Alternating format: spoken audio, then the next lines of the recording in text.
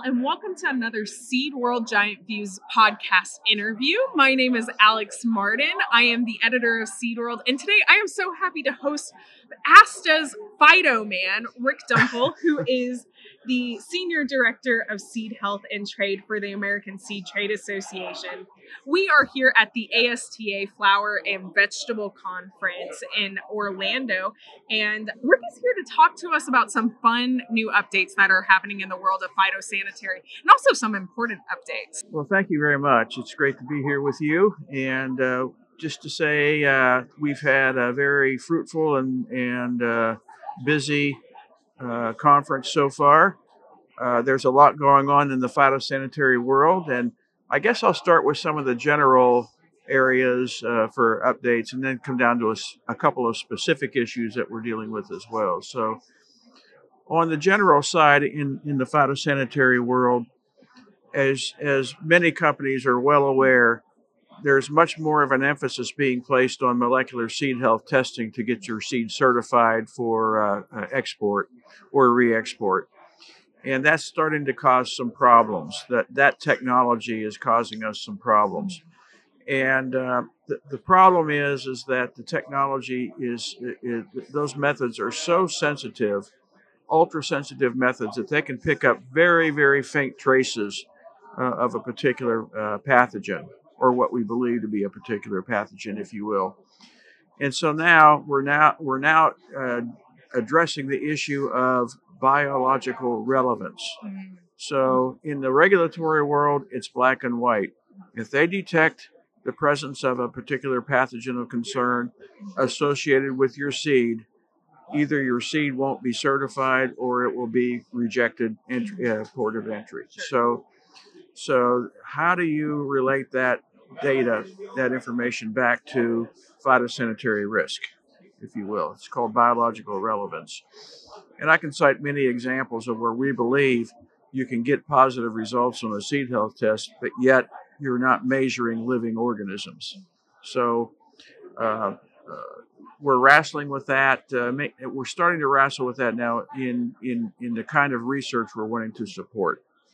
And so, for example, I'm also involved in our Seed Science Foundation, and we just got a new project up and running, sort of called a bioassay on a chip, right? And so, what this will do is, for example, a traditional bioassay may take 6 or 8 weeks to accomplish because you have to take plants, grow the plants to a certain stage, inoculate them, and wait for symptoms. And it all has to be in a standardized way. And that technology is not feasible for regulators to use to verify, whether or not a pathogen's living or dead. So we're working with a batch of very high-powered scientists now to adapt some technology that was developed in the health world from some scientists who are conducting research on cancer, to take the technology they've developed and apply it to plants. So if you can picture a little glass chip where we can take plant cells, take the cell walls off, put the protoplasts onto a little chip and keep them alive. And then if a seed health test is positive for a particular seed lot, we could eventually take an extract out, challenge it to that protoplast to see if there's a biological response. If there's no response, then the inoculum is dead. Okay, and there's many ways it can be dead, of course. But if it causes a biological response, then we have a true positive on a long way to go with this technology. But we believe that it really could be a game changer for us if we can get it developed. So that's one area that we're looking at. This week, we were very fortunate to have a number of people here from USDA, from APHIS in particular, and we had a lot of good dialogue with them about these 2 federal orders on tomato seed and where are we going with those and what are some other options possibly to develop to those. We've been talking about a number of other regulatory issues of concern. And then in the bigger world, also talking about the use of what we call the systems approach as an alternative to traditional ways to certify seed, consignment by consignment. So we're entering into pilot stages for some of these efforts. But that as well, in a number of years here, could be a game changer for the industry as well. So a lot of things like that are going on in the world. And another one that was very interesting, we brought in a scientist from the Ohio State University to talk about high throughput sequencing, NGS, these kinds of things in relation to diagnostics. And it's a scary area of science right now.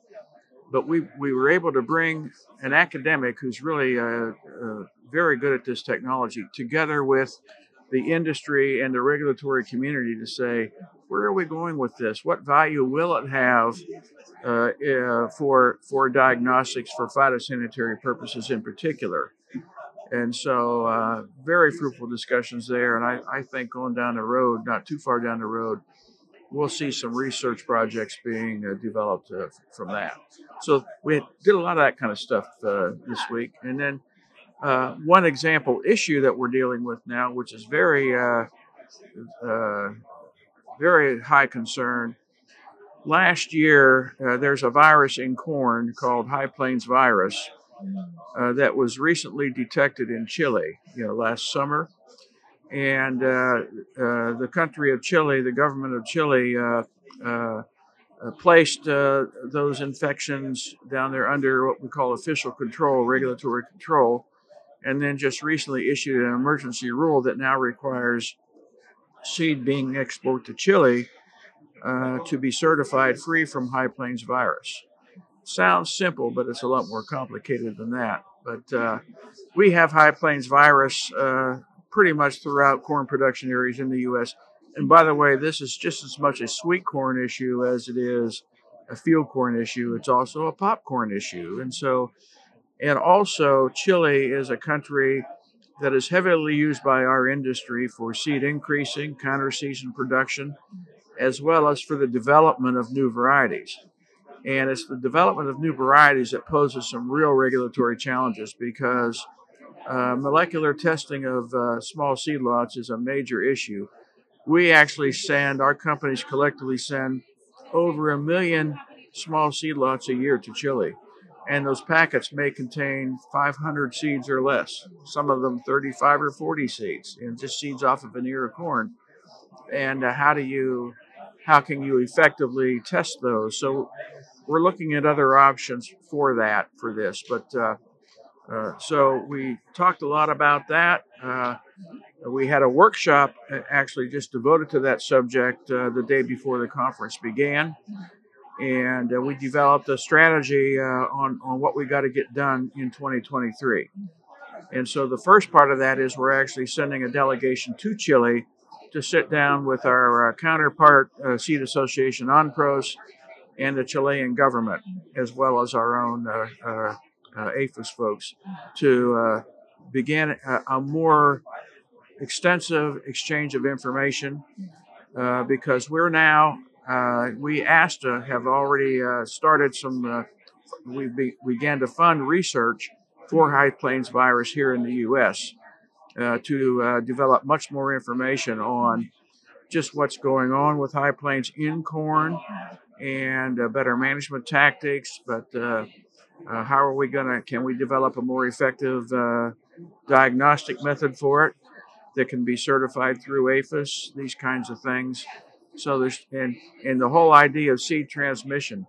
We don't know how much of a problem seed transmission is. It occurs at a low rate, but now we have to determine whether or not plants exhibiting those symptoms pose any phytosanitary risk. So there's just a whole litany of issues there. And the only way to go at them is to get some good, solid, credible research done and continue to work with the Chilean government because they expect to develop a final rule probably within a year. They're doing a risk assessment. We need to know what their issues are so we can direct some of our research that we're funding to address those problems. So it's very, very, just a lot of things going on. They're exciting things. They're very concerning things to our industry. And so we're all working together here to try to come with the most effective solutions that satisfies both the industry as well as the regulatory community. Yeah, that is a lot to talk about. I Yeah. like that you talk about the chips that could potentially make Yes. testing and Mm-hmm. comparing a sample a little bit easier. Right. Now, you mentioned the High Plains virus that's affecting regular corn, sweet corn, Mm-hmm. popcorn. Are there any other viruses or seedborne pathogens that companies need to be watching out for in vegetables in Oh yeah, particular? yes. Of course, in the vegetable world, we're already really focused on a number of viruses and viroids, in particular in tomato seeds. The big issues there have been these two federal orders, one for tomato brown rugose fruit virus and the other one for these 6 different, what we call POSPI viroids. And what flexibility does APHIS have to make changes to these federal orders? What additional information do we need to develop to help them do that? So that's a major issue in this coming year. And again, there are always the threat of similar viruses coming up. We have cucumber green mottle mosaic virus in California that we're dealing with, and that's a fascinating situation because that's a case where the industry is regulating itself to avoid federal orders and these kinds of things. And so the companies have gotten together to try to protect the one major seed production area for cucurbits, which occurs in Northern California, central Northern California. And how can we protect that area, 10 counties up there, from CGMMV from being brought in and establishing there? So we're talking about an extensive test in, test out program, seed coming in before it is planted would have to be tested, and also taking a look at the seed coming out of the production system at the end of the year too. So we're working diligently with the state, with the feds, with the research community, all three on that one. So these are very difficult issues to deal with, but the only way we can do it is to work together.